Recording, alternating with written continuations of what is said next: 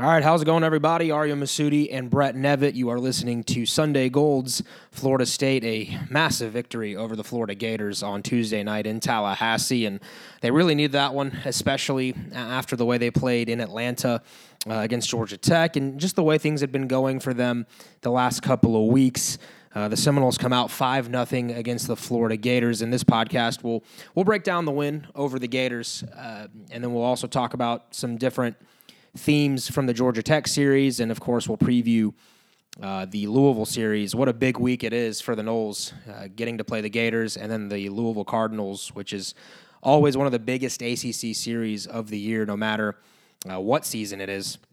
And always a fun time in Tallahassee when the Cardinals and the Noles meet up. So that'll be Thursday, Friday, Saturday. The Seminoles are going to take Easter Sunday off and return next week. But Brett, you went to Atlanta. You were there for the games, and you were covering the Florida game as well.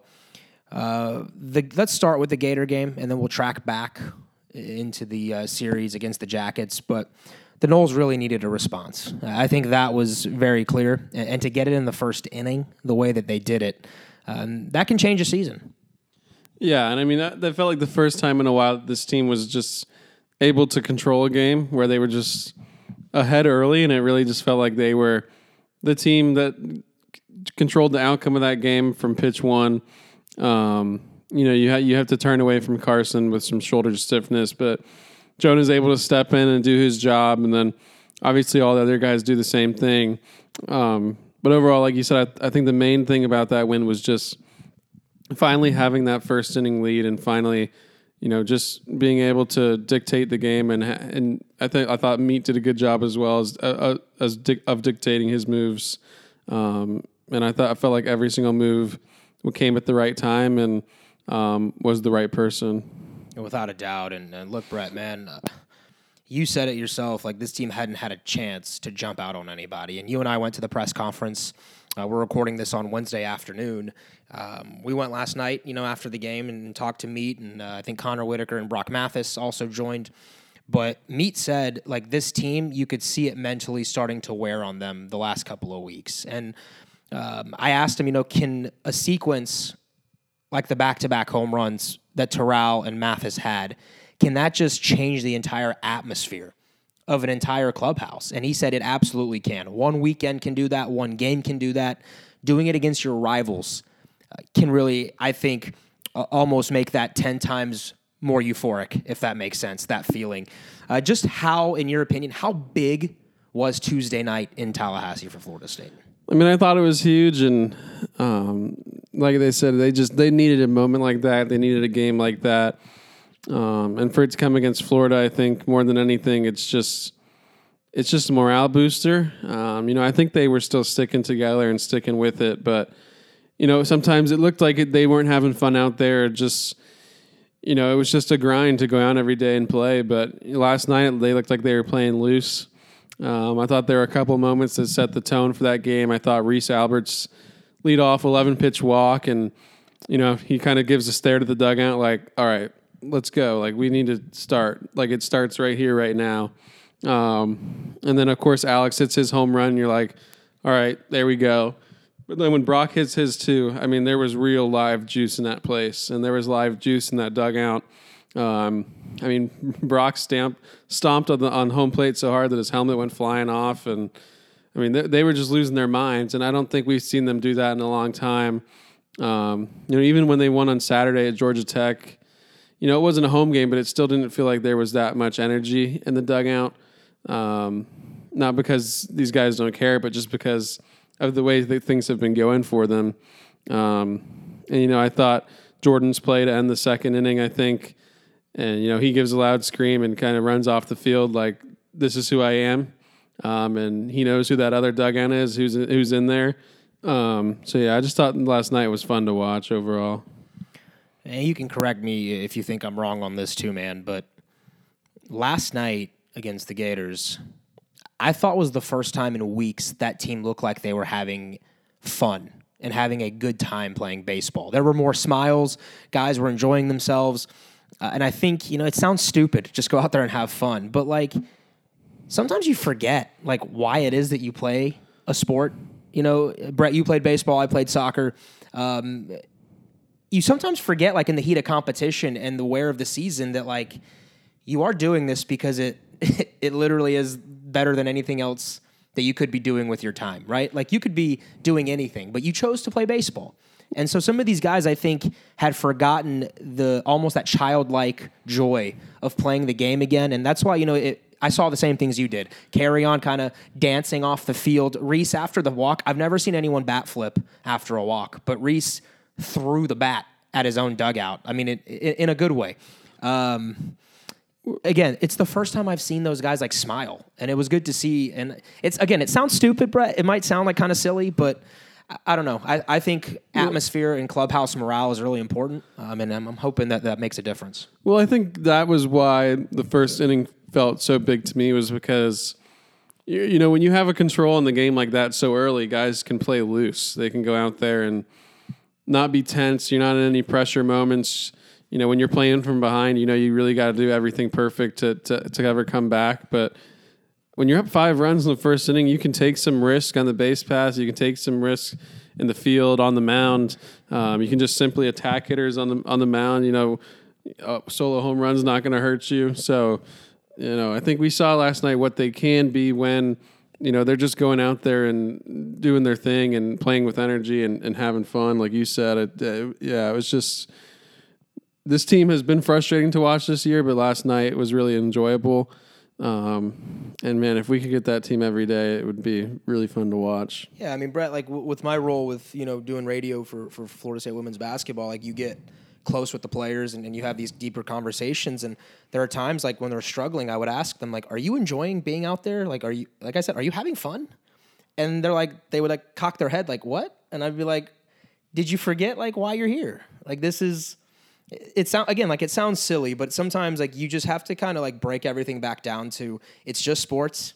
It's a game. Like you get to play a game for a college scholarship, or if you make it to the pros, like you play a game for a living, which is so much better than what anyone else has to do. And so, you know, it was good to see FSU kind of. I thought they lost that, you know, the baseball team for the last couple of weeks. It was like every mistake was exasperated, or they felt like it was magnified, like, oh man, I must suck at this, or I must be reconsidering why I exist. Like there were just some weird looking like faces during the losing streak, and Meat, I think, even said it in his press conference. I mean, he used baseball terms like, you know, the ball in the outer half, and you know, he has these types of pitches, and he essentially dialed it down to we're overthinking every little thing about the game. And that could not just be just the players, Brett. It could be the coaching staff too. I think last night can kind of lift the spirits for a lot of them. You know, I think we talked about it. I think we talked about it before Stetson last week. How we felt like if things just got simplified, that things may be able to start moving in the right direction. And I think Meat talked about that last night, what you're referring to. He said, you know, we're just paralysis by analysis, and we're thinking about this and that and trying to comprehend a bunch of different things when at the end of the day, hitting is hitting. I think Meat's exact quote was, all right, it's a right-hander. He's got a fastball, curveball, and changeup. That's all we're giving you. Just go up there and hit and just battle. And I think that's what we saw last night. And, you know, I think the K's have gone down a good bit the last few games. And it just seems like guys are battling, and still, you know, there haven't been a ton of production. I mean, they didn't get any runs after that first inning the other day, but at-bats have been more competitive. You can't deny that. You know, and you're still, I think you're a Logan Lacey and Jaime Ferrer catching fire away from being a decent offense again. Yeah, you know, all sports are mental, right? Like every sport has a mental component to it. But I always think like baseball, golf, tennis to a certain extent, like that group of sports mentally can really start to like avalanche on you if you don't, you know, if you're not in the right spot with your headspace. Baseball, there's just so many details to baseball that you're always thinking about, and trying to pick certain things up, spin rates, and trying to find the seams. If one, you know, you hit the ball hard and it's hit at somebody, if that happens 3 or 4 times, you start to doubt like whether you're ever going to get a hit again. And so that's why, like I said last night, even we saw a couple of bloops, dude, fall for Florida State. We saw Brett Roberts finally The ball had eyes. A seeing eye single up the middle. Florida hit the crap out of a baseball a couple times, and they were hit right at center field. It felt like for the first time, the baseball gods were like, okay, FSU, you get to catch a break too. Yeah, and I mean, Meat's been talking about it for a while, but I think it was really good to hear like a player's perspective last night. And, I think Brock Mathis did a really good job. I mean, I thought listening to him in the post-game presser yesterday it didn't take long to realize why FSU brought him here to be a leader in this clubhouse despite only coming in January. I think we knew that from some conversations with Brock just on the field before games, but seeing him in the press conference last night, I think if you're wondering how the players have felt the last couple weeks, you might want to go watch that. If you want to know how good the culture is in that locker room, I think, and just how those guys come together right now. But Brock was just talking about, no matter how we're going at the plate, we're going to stay the same person and same, player. And we're not going to let that get us down too much. And we're just going to stay even. And he was doing the hand motions like crazy. Really, he's really getting into it last night. But it was really good to hear his perspective. I think, that's worth a listen. I think about a 4-minute video. And then also it's just amazing how when things start going your way, it feels like base running improves. I think we saw Brett Roberts, beautiful read, getting from first to third on a ball hit up the middle. We saw Jordan Carrion tag up from first to second. It just was all night, right? Like defense was strong. They were hitting their cutoff mans correctly. Guys were taking the extra base when it was there. We even saw a perfectly executed double steal that Florida State tried. I think Lacey got thrown out at second, I don't remember. But who came home and touched the plate? I believe Tibbs. So the Noles stole a run that way. Last night was it was almost perfect. That's another thing that goes back to the first inning when you got a big lead is you can be aggressive, you can make outs, and you're not going to get too hard. And I know some people were upset that Jaime got thrown out at second on a dirt ball, but I mean, Guschetti couldn't have made a better play right there. Just tip your caps in those moments. I mean, it takes a perfect pick and a perfect throw to throw him out. If it happens, so what? I mean, you still are up 5 runs. So yeah, it was good to see them overall in every phase kind of take advantage of that lead they had. Obviously they didn't add more runs on, but I felt like in the field and on the base pass they were doing good things, and obviously on the mound they were just pounding the zone, and that's exactly what you got to do when you're up like that.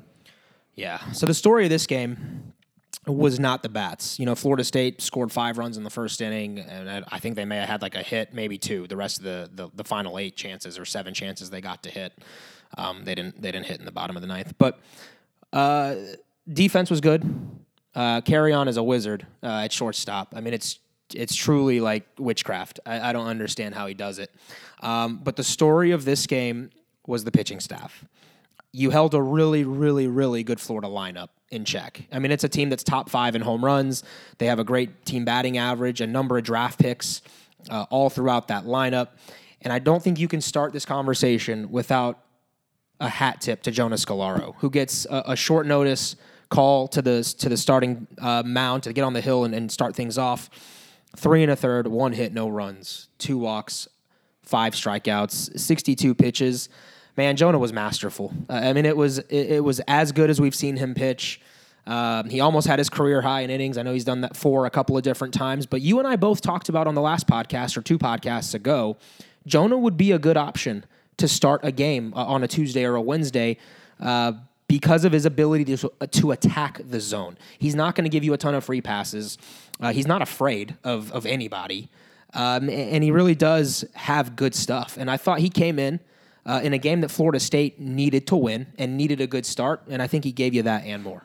Yeah, so I know a lot of people were thrown off by Jonah starting, and it was only his second career start at Florida State, but he started a few games in the summer in the Cape Cod League and had success doing that, and was built up, 3 innings, 4 innings in the preseason as well. So not something he hasn't done before, and did it in high school. It's been a while, but that's something he can do, and that's why he's so valuable, is because he's just so versatile for you. You can throw him into that situation, and you just know what you're going to get. It's a lot like throwing Connor Grady's on Sundays last year, where it may not always be the prettiest results, but you know what you're going to get. You're going to get consistency, a good fielder, throws strikes, And I mean, Jonah just kept Florida hitters off balance last night. It felt like he never doubled up on a pitch, and anytime he did, it felt like that backdoor slider, which was basically unhittable last night.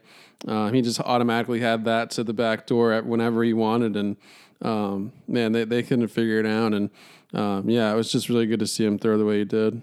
Especially the way he's thrown now two outings in a row. He was really good against Georgia Tech on that Saturday game to shut things down and give Florida State the victory. And we'll talk more about Georgia Tech here in a little bit. Connor Whitaker, man, I know it was a guy you were high on when he got here, but he continues, I think, to show composure, to use a Mike Martin Sr. and 11ism poise. He goes out there, man, and it looks like the moment's never too big for him, and he attacks the zone. And against that lineup, against the Gators, you've got to be really proud of the way the freshman performed. Yeah, I mean, he just keeps getting better and better every time he's out on the mound. I mean, his ERA is under 2 now, and I think he's approaching 20 innings almost. I mean, that changeup is nasty. He basically just had a sinker and a changeup yesterday and played those 2 pitches off each other really well and was putting it wherever he wanted. And I mean, I don't think they really had any hard contact off him. It didn't seem like. I mean, he was straight up in control for 3.2 innings. I think he retired 9 straight batters at one point. They had no chance on his changeups at times. I mean, that thing probably had to have at least like 15 inches of horizontal break, I would think. And the sinker was really going, and it was the hardest he had been throwing this year. I think he was 89, 90, up reaching back for a 91 or a 92. Just really good to see. And, man, that's a really good find by this staff, by the way. I mean, there were not many people talking about Connor Whitaker coming out of high school or, on the travel ball scene or like that. But he's just really consistent. You know what you're going to get. And, man, he's really giving you a lot as a freshman. And then let's pair Crowell and Hare together because, again, both of those guys came in. And to me, it's probably the nastiest both have looked, I think, in the last couple of weeks. Hare has been good all season long, but Crowell's starting to tick upward again and trending in a positive direction. Wyatt it was not fair. It was disgusting. That is what Wyatt can look like when he's on. I mean, 95, 96, paint in the black on either side of the plate, dropping off a hammer slider in the mid-80s. I mean, the 2 strikeouts to the left-handed hitters, I mean, they had no chance. They literally looked like they had just picked up the bat for the first time in their college careers, and that's their leadoff hitter and their 3-hitter. They're 2 of their best 3 hitters. I mean, gosh, if you could get that from Wyatt consistently, I think that's an X factor this season. He has the capability of doing that every time he's out there. He's just got to replicate it over and over again. And, man, Davis, you're just so confident when he's on the mound right now, I feel like. I've never been this confident in Davis. Every time he steps on the mound, you just feel like it's going to be shut down. He's done it over and over again for you this year, and he's done it in different ways. I mean, Georgia Tech, he threw 3 innings or something like that. And he's really stepped up this year. And it's even better to consider when, he missed the first 3 weeks of the season with an arm injury after some, fatigue. So for him to be pitching this good right now, you got to tip your cap to him for that. Yeah, big win for Florida State. And Brett, I know it's been a couple of years since we've heard Hauser that electric and kind of have those moments. And Meat kind of talked about it, saying to some of the freshmen, I told you this is what it can sound like when I recruited you. And Brock said he had chills. And Brock's been to LSU. I mean, he's played at LSU. He's played at Okie State. He's been in some big rivalry games in his career. And I think, the fact that he came to Hauser and had that moment, that first inning was really special. The crowd was really, really good. And it just shows you that Hauser can be that home field advantage that this team needs. I mean, we were in the press box, but even still, up there, you could just feel the energy in the park last night. And, it's just fun to be in a ballpark when it's like that, not even just Hauser. I mean, we felt that at Ole Miss last year too, but that was the first time in a while that we really felt that, at Hauser. I think probably since Texas Tech maybe, a few years ago. But yeah, and it was really good to see that too for a team that's been struggling. I think that helped them out a lot. I think for them to see that, it gave them some extra encouragement. All right. So we wanted to start with the positive and the most recent game because Florida State really needed it. And beating your rival anytime is really a feather in your cap, and especially the way Florida had dominated Florida State really for a couple years in a row. It's been nice to see Mike Martin Jr. kind of level things out a little bit. I think he's got a winning record now against the Gators. Is it 3-2? Yes. Okay, so yeah, he's above 500 against the Gators, which is 4-0 against Miami. right. So check that off in your boxes. But we do have to talk about Georgia Tech because I do think weekends are a better indication of what your team is right now. I have question marks, Brett, about the lineup as a whole. I know some guys are slumping, and we talked about one weekend can change everything. So maybe against Louisville, this team comes out, wins a series, and all of a sudden things are the ship is righted, so to speak.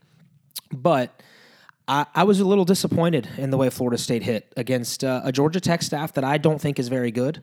I know, Brett, you and I might have some differing thoughts. They have some talented arms, but as a whole, as a Georgia Tech team that struggled to really shut down just about everybody all season long. And so for you to score, 3 runs in one game and 0 in another, that's frustrating. I know it's on the road, and we'll talk about the Georgia Tech offense, which is the complete opposite of their pitching staff. It's incredible. But I really want to see this offense start to figure some things out. And maybe the moment against the Gators was something for a guy like Alex Terrell, for Brett Roberts, who put some good swings on balls. But you and I chatted, like Logan Lacey and Jaime Ferrer, like you're going to really be counting on them to turn their seasons around. I mean, Jaime's not playing poorly, but the slumps that they're in right now, I think we're going to be counting on those two guys to kind of figure things out because they were quiet against Georgia Tech for the most part. Yeah, for me, it's more so Logan that I think can really turn it around, where it's felt like Logan's come up in a lot of big opportunities and that he's, came through for you in the last 2 years. And right now he's just going through a rut where he can. And, I thought he looked like he was pressing a couple times, but I think his ABs he's sticking in there, and, he's giving you good defense at third base, and you always know you're going to get full effort from Logan. And, I think at some point he gets that power stroke back. He's just too good to keep going like he has been the last couple weeks. I think that will give a big boost to the lineup, but yeah, I mean, this lineup's never going to be amazing or anything like that. I think we knew that coming into the season. Sunday was just really, really frustrating. I don't know how they scored 0 runs, really. I think they were I don't know what the percentage likelihood would have been when you said, they had 7 hits and 6 walks and only struck out 7 times. You'd think they score a lot more than 0 runs. But man, they just flew out over and over again, and they couldn't get a timely hit. They couldn't get a quality AB when they needed it. A couple times you had a guy on third with less than 2 outs, and you get a pop out. I think once you get a strikeout another time. It's just this lineup can be decent when they get timely hits, and when they don't get timely hits, it's really poor. I think that's what it is. And Saturday they were good because they got those timely hits over and over again. Sunday, once again, they couldn't come through at the end of the game with the timely hit, but I think that had more to do with Maxwell than it did have to do with FSU's hitters. I mean, you're not going to face many guys in the country that are throwing 101, and he was actually throwing strikes. That's really tough. But overall, I mean, it really was literally a roller coaster of a weekend. It was very down and up. Roberts did have 5 hits on the weekend. Are we starting to see, he had a big hit against Florida as well. Are we starting to see Brett Roberts turn the corner here? Yeah, Brett's just too good to not hit. The hands are too good. I think it was good to see him get back to the pull side. I know they want most of the stuff to go to the opposite field, but I think he had gotten a little bit too into that, and not where his strength is to the pull side. And, I think all 3 hits on Sunday were to the pull side, 2 doubles down the line. I also think it was good for him to get up to his hometown at Atlanta. I think Tibbs had a good weekend up there as well, back in his hometown. So it was good to see those guys get some good swings in there and, hopefully propel them forward. But yeah, with Brett, he's going to hit. I've been saying this for a while, I know he was in a long rut, but he's just too good. He's too good at the plate to not hit. He's hit everywhere he's been. Like you said, that was definitely one positive for me coming out of the weekend. Yeah, and I mean Saturday's game was big for Florida State to respond and win 9-6. You know, Jaime had a big hit there in the ninth. Terrell, the big momentum boost. Was it a grand slam? No, 3-run homer. Yeah, 3-run home run that he obliterated to right field. I can only imagine, Brett, what it looked like at the park being there because the camera lost it on TV halfway up. But you kind of knew from the trajectory of the way the ball leaves the bat from the TV angle that it was really gone. James Tibbs' little home run action. That was nice.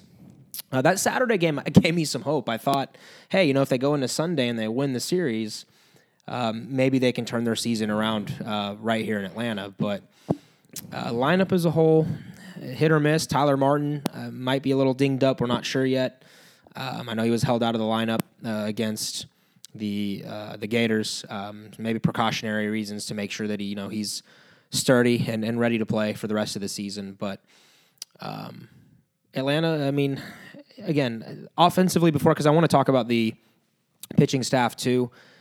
Other than that Saturday game, I just thought Florida State I thought they underperformed on the weekend. Because, again, that Georgia Tech pitching staff is not good. It's just not.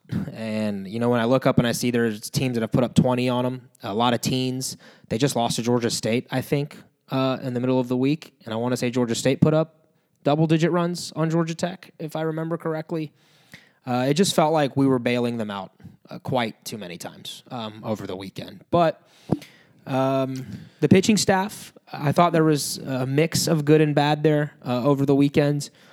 But really none of the three starting pitchers gave you the performances I think that they're capable of or that they've showed you earlier this year. I think this weekend for the starting pitchers was more so about Georgia Tech and less so about Florida State. I mean, that lineup to me is the best lineup in college baseball. There's no points facing them where you feel like you're going to just have ounce. I think the top three hitters in their lineup, 1 through 3, are the top three hitters in the conference. Chandler Simpson does not get out. He's still hitting over 500 this year, and every time he gets on base, he steals or makes something happen. Kevin Parada's, to me, is the best pure bat in college baseball this year, at least to have draft-eligible guys. And he showed off his power this weekend. That's a first-round bat. Andrew Jenkins is almost just as good as him with the bat. I mean, he has 5 hits in that first game. He's hitting nearly 500 in conference play. And, man, is he a Florida State killer. The last 2 years, he's just killed FSU's pitching staff. Parker, I think, just didn't have his stuff. And when you don't have your stuff against a team like this, they're going to take advantage. They took advantage of basically every pitch he left up in the zone. I also think Parker was a couple pitches from having not so rough of a stat line. At the end there, he gives up a couple bloopers that scores his last 2 runs. His curveball got hit a lot. Didn't really have it down in the zone at all. The fastball was down a couple ticks. I think that was a little bit due to weather. But, Parker still competed. It was good to see him still compete and try to battle. He just didn't have it. And you just don't have it some days. I've spoken to Parker a couple of times, and he's just said, I went from my best start ever to my worst start ever in 2 weeks. And, it is what it is. That's baseball. You leave a couple pitches up against them in that yard. You're going to have a tough outing. It was his shortest outing since his first career start. For me, it's completely scratched off the record. I don't even remember it. That's not who Parker Messick is, and you know what you're going to get from him this upcoming week. For Bryce, I thought his breaking balls were much sharper this week. I thought he actually looked better. I thought he took a step forward just with stuff-wise. Once again, that's just a really good lineup. He leaves a couple pitches up. I mean, Parada's home run off him was a pop-up off the bat, and just the wind was blowing out that way, and it leaves the yard. That is what it is. You only walked 2 guys. His command was better from the last couple weeks.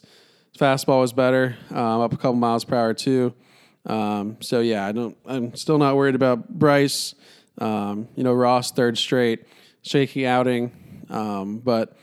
I still think Ross is the guy for now. I don't think they're going to take him out of there yet.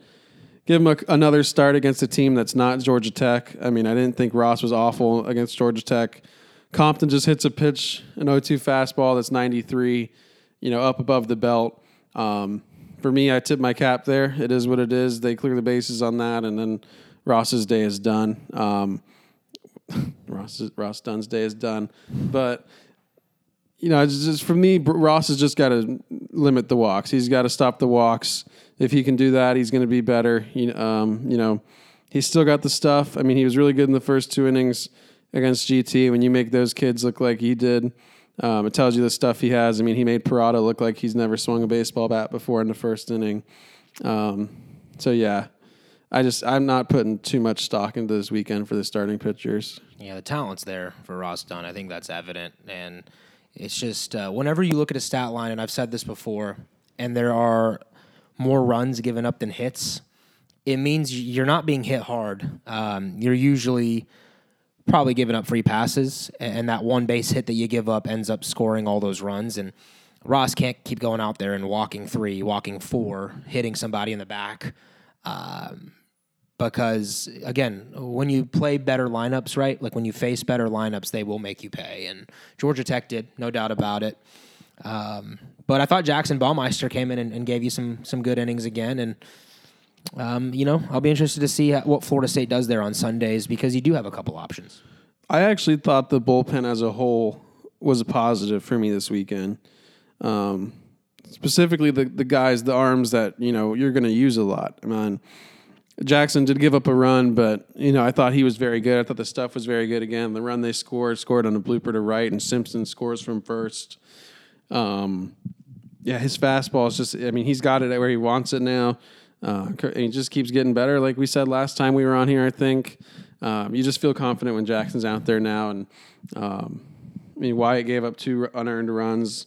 His own error came from forced one of the runs. I thought he looked good. I thought his stuff looked good. Obviously, you don't want to make an error, but, I don't know how many times that's going to happen. Davis gave up 2 runs in 2.2 innings, but I don't think a ball left the infield. I think they had 2 infield hits. There's a wild pitch, a sac fly or a bunt or something. He flips the ball too high on the bunt. But, pitching-wise, that Georgia Tech lineup that's really good really didn't hit anything hard off of him. And then Jonah gives you 1.2 scoreless and comes into a huge situation and gets you out of it. That's huge ounce right there. You're probably getting swept if Jonah doesn't get you 2 outs in that 8th inning right there. Those might be the 2 biggest outs of this year so far, just because of the moment they came in and how bad you needed that win to not get swept. A series loss at Georgia Tech isn't good. It's definitely not a positive, but it's not getting swept. You to at least get one there. It's not the end of the world. But also Connor Whitaker was good. Only gave up 1 run on, hanging breaking ball to Parada. Dylan Simmons keeps looking better every outing. Even Dylan Jacobs worked a 1-2-3 inning on that Friday game, in a 4-run game. So, that's good to see from those 2 young kids. And I still like this bullpen, to be honest. Just the 4 or 5 core arms they have, I think, can get anybody out when they're on. Yeah, and I think, this team just at times doesn't play with a lot of confidence, and I think that was, we're coming back, dialing it back here now, because, of course, the Florida game happened, and that's big, and it could be a spark plug for the rest of the season. But I think at times I look up, and I don't want to say this team doesn't fight, because I do believe that they fight. They go out there, and they do give 110%. There's just at times it just seems like they're waiting for something bad to happen, and it's like that can make you hesitant in certain moments, and you're almost. Did Meat say it? I think he said, "If you're looking for failure, failure will find you." Or I heard it from somewhere this weekend. I don't know if it was at the baseball press conference or someone else, one of the other coaches that I was listening to. But they said if you look for failure, failure will find you. And I know that was such an interesting comment to me. And I hope that this team, with that Florida game, is able to kind of lift some of the burdens on their back. Brad, if they beat Louisville twice this weekend, I think you're going to start to see a little run here, because that's how baseball works, right? Like you start And some people start hot, some people start cold, and then it goes in peaks and valleys. And at the end of the year, it's what team is on its peak and what team is at its valley, because we've seen it, right? Like we saw Arkansas at a peak all season long last year, didn't get to Omaha.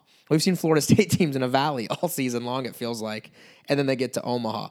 And we've seen a Virginia baseball team look like they didn't know how to play the sport and then won a national title back in the mid-2000s. So this sport will humble you. I think when you think you have it figured out, baseball reminds you that you don't know jack squat about it. And so, Brett, I'm hoping this weekend against Louisville is a big one.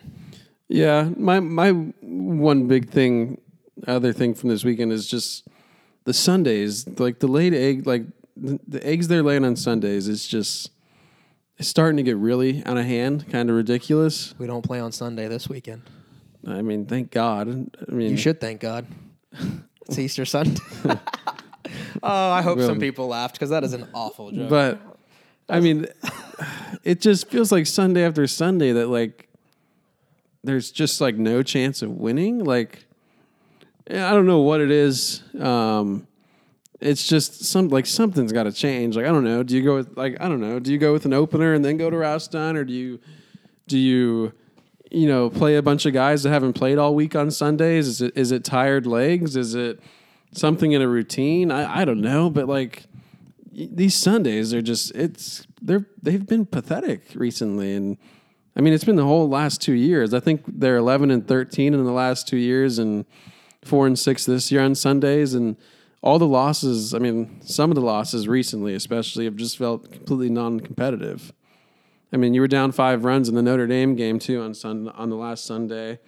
Yeah, you got to start battling, especially in rubber match games. I mean, you got to battle. Is that focus to you? Like, you think that's just lack of consistency in the way that they're approaching the game mentally? Because I don't think it's a lack of depth or roster ability, if that makes sense. I don't think it's like, okay, well, like some mid-majors, you say they better get you in game 1 or 2 because they really don't have a lot left for a game 3. I don't think that's the case with Florida I don't State. think it's depth either. It's just weird. It's just like there's nothing has gone right on Sundays the last 2 years, basically. It's just what it feels like. It feels like we should be going to church all day instead of playing baseball on Sundays. Yeah. It's just been rough. Something's got to change with it because there's going to come more Sunday rubber matches this year. I mean, the only real good Sunday I can remember the last couple of years is that Sunday against Wake Forest this year. Other than that, it just feels like everything's been rough. They beat Miami into a pulp, I remember one year. Yeah. Was last year. Miami was just... That was one of the greatest weeks. They were beating a dead horse at that point. That was one of the greatest weeks for Florida State baseball, though. Sweep Miami, beat Florida. And I think, all 4 games are blowouts? I think, yeah. I mean, none of them were competitive. Except for the one in the ACC tournament. Oh, you mean I'm talking that week. UF one, yeah. I think, what was it? They outscored the 3 teams, I think 46-5 on the week or something like that. Yeah, that was one of the greatest weeks I've ever seen in Florida State sports. All right, let's talk about Louisville. So the Cardinals come in, and they started the season pretty cold. I think they lost a couple games down in a tournament in early March, late February, early March. They went to Port Charlotte or something like that, or Tampa, and they lost to USF, and I think they lost to UConn too, and something like that. And I know a lot of people were down on the Cardinals to start the year, but then they turn it around, and to a point now where they're 24-8. And 9-3 in the ACC. They're a top 10 team.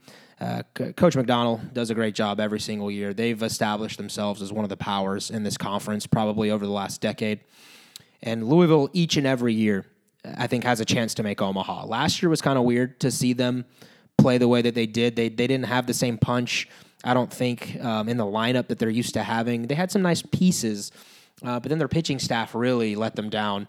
And usually you're used to seeing, right, like with Louisville, you've got at least one unbelievable starter on a Friday and then some pretty good relief arms and 2 decent other weekend arms and then a lineup that really can do a lot of damage.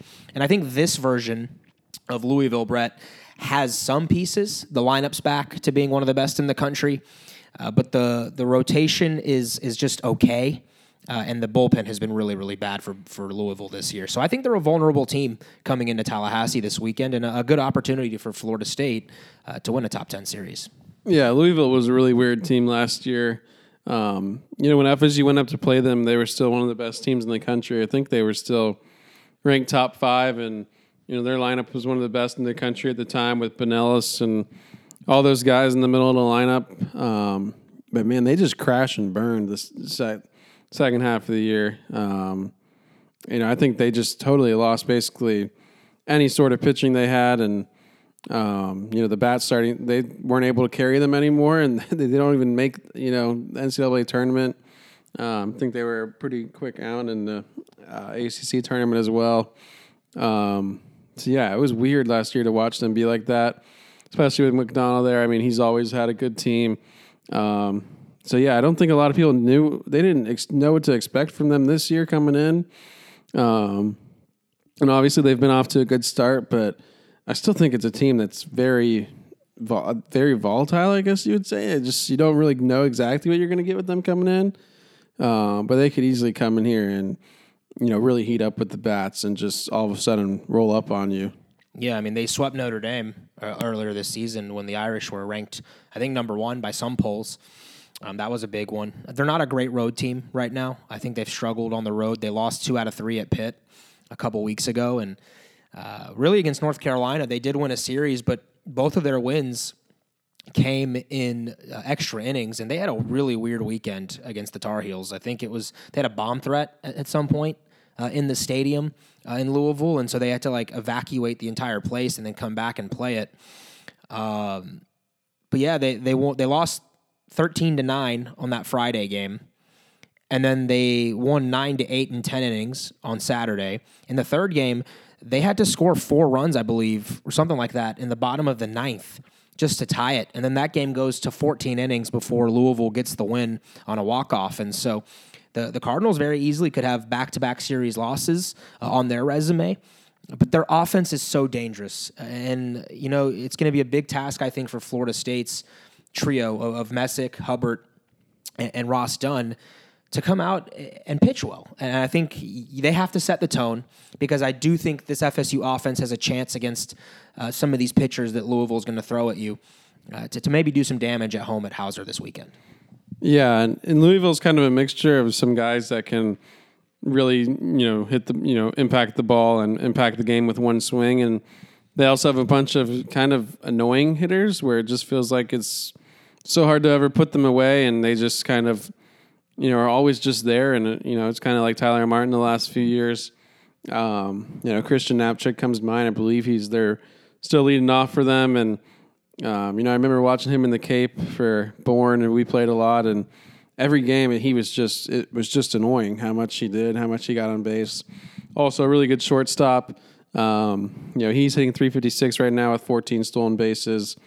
Levi Usher is 21 for 21 on stolen bases this year. He was a guy a couple years ago that was really highly regarded. Really had a down year last year. Part of their struggle as a team. He's been a lot better this year, hitting .276 with 9 doubles, 3 triples, and 4 homers. Ben Metzinger and Cameron Masterman are 2 guys that have been there a while and just always hit. Masterman's hitting .344 at 12 bombs. Metzinger's hitting .336 with 13 bombs. Dalton Rushing, maybe their best bat, talent-wise in the lineup. He's hitting .299 with 11 homers. Ben Bianco, Mike Bianco's son, the LSU transfer, also has 8 homers. So overall, it's just up and down, 1 through 9. Really, really good lineup, and they're going to make you work. They don't strike out too much, and they'll definitely draw their walks. So it's going to be another tough task this weekend, I think, for the rotation. Who are the main guys, do you think, in that lineup that scare you the most? Would you go Metzinger, Masterman? For me, Masterman and Metzinger, because I believe they're both right-handed bats. Mm-hmm. Like I said, Knapczyk, I think it doesn't matter who he's facing. He's going to annoy the heck out of you. And Jack Payton's also hitting .381. But, Rushing and Knapczyk are both lefties. So, I think Metzinger and Masterman probably with that right-handed power. against three lefty arms. Like you said, I mean, Dalton Rushing, you saw him in the Cape, I think, this summer. Man, 11 home runs on the year. They have 3 guys with double-digit home runs. Louisville can punish you. They don't strike out a ton. They put the bat on the ball. On-base percentage as a team of over 430. I think it's 434. Man, that lineup's impressive. They really hit.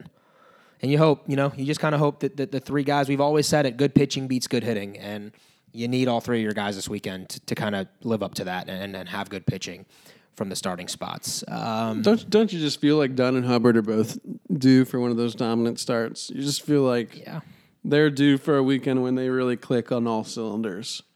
And you also got to feel like after last week that Parker's going to come in and, like Meat said, it probably be the more focused than he's ever been. Not that it's ever a problem with Parker, but I mean, I think we're going to see an ultra competitive, ultra focused Parker Messick on Friday night or Thursday night. And I'm pretty excited to see that. I'm so excited to see how he bounces back from last weekend.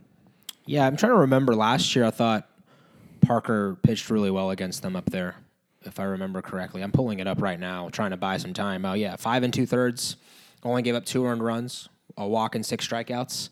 And then I thought Bryce as well. He had some walk issues. I think you and I watched that game together. Hub had some walk issues, but really battled.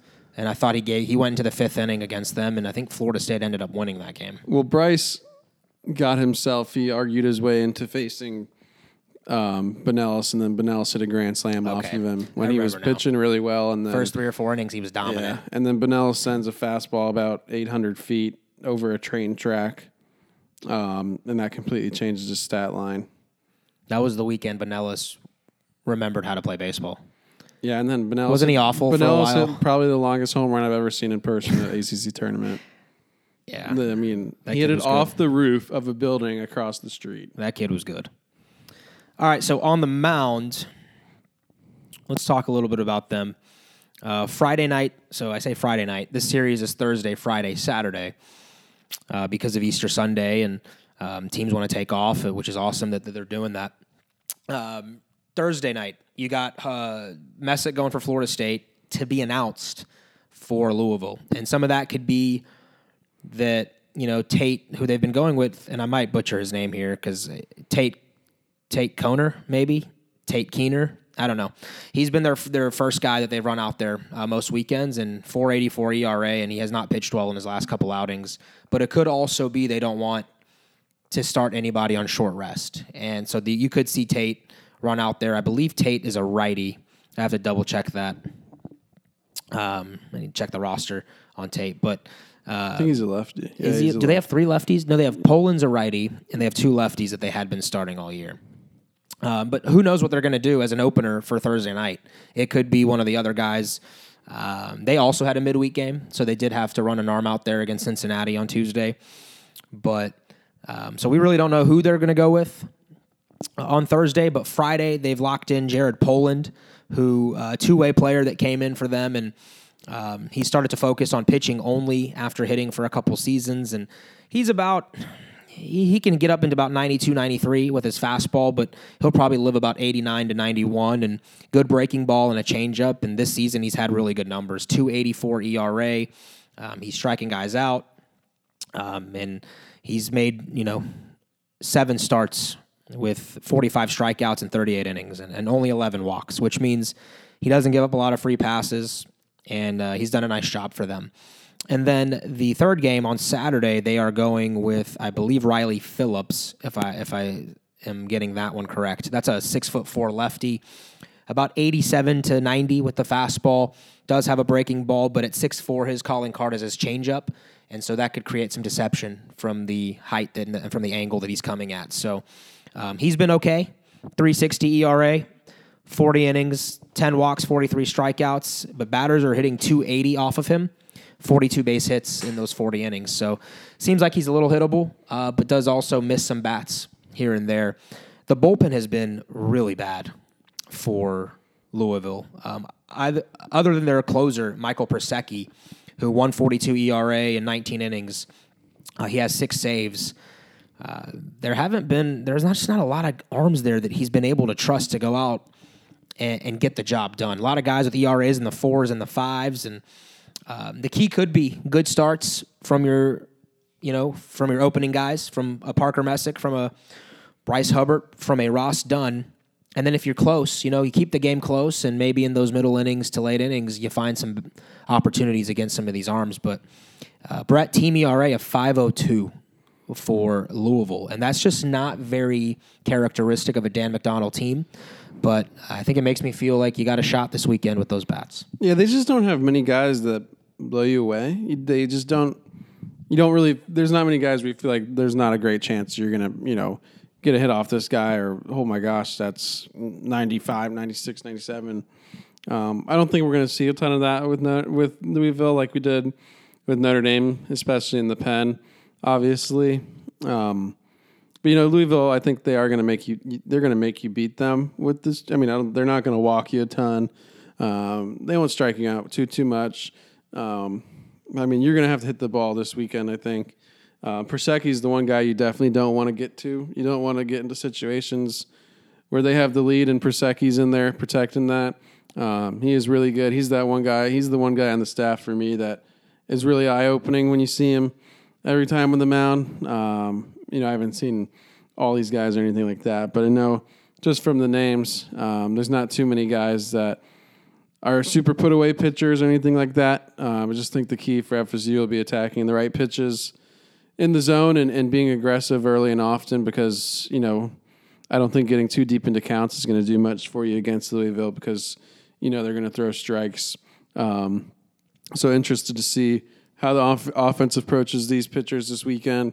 Yeah, we'll see. I just hope they can stay away from Persecki as much as possible. You saw Persecki in the Cape this summer? Yeah. I think he was there. He was pretty good. Yeah, he's real good. There was a time, I think, in the fall, Louisville thought he might move his way into the rotation. They settled on him as being kind of the back-end guy, but fastball that can get up into 96, 97. Well, I believe he started for them last year and didn't do well. Or he got hurt last year. I can't remember exactly. I think it might have been that he got hurt early on, but he's always been the guy for them that everyone's thought probably has the most talent, and that could be a draft guy. And he's starting to put that together this year as their closer. Seems like they use him the way that, Carson Montgomery might be beneficial to this roster.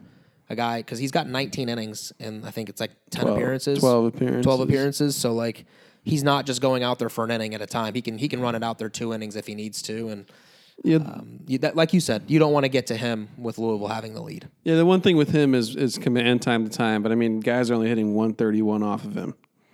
So, yeah, that tells you about as much as you need to know about the stuff. All right. Well, Brett, they defend pretty well. 972.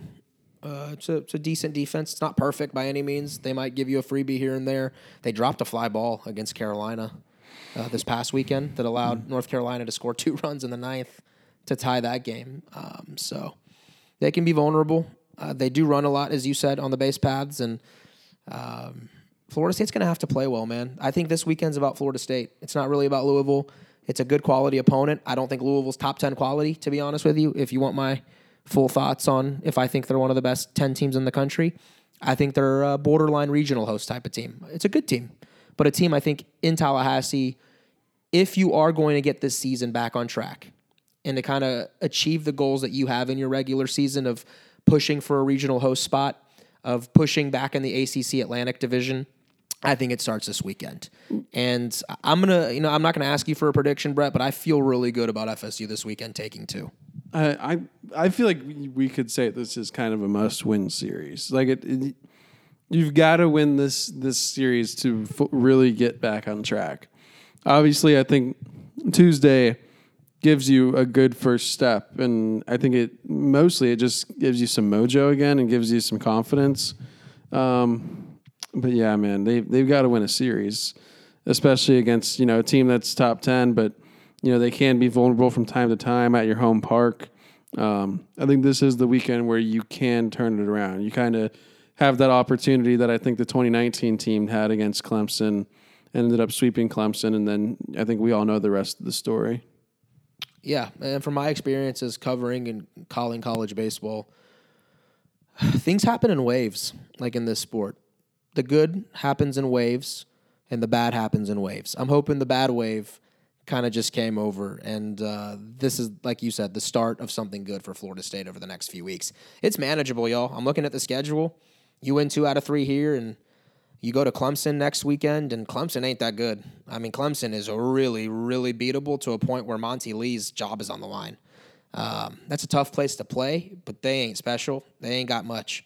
And then you get TCU at home for a couple games, and then we start talking about some big-time series, some really, really big series the next couple weeks after that. But it's got to start now.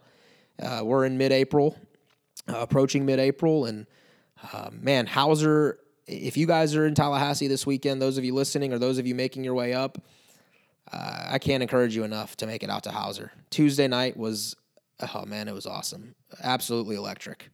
That first inning gave me chills, and it just shows you what Hauser can be when it's getting good and it's going at that level. But you got Thursday night, Brett, the times, I believe. I'm not on the call this weekend. I believe Sean Davison will have those calls. 7-7, is it 2 7 o'clocks? Yeah, I believe so, because both the weekday games on Friday, Saturday, Thursday, Friday. 1 o'clock or 2 o'clock Saturday? 1 o'clock. Okay. All on extra. Yep, that's strange that none of the games are on linear.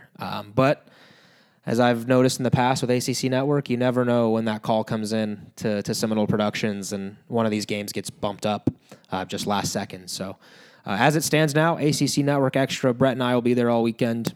And Brett, any thoughts you want to give on this team, this season right now, this weekend, before we sign off and chat next week? No, I got no extra thoughts on this team. I think we covered it pretty well, but I mean, can we comment on Tennessee getting beat by Tennessee Tech with the Woodbats after?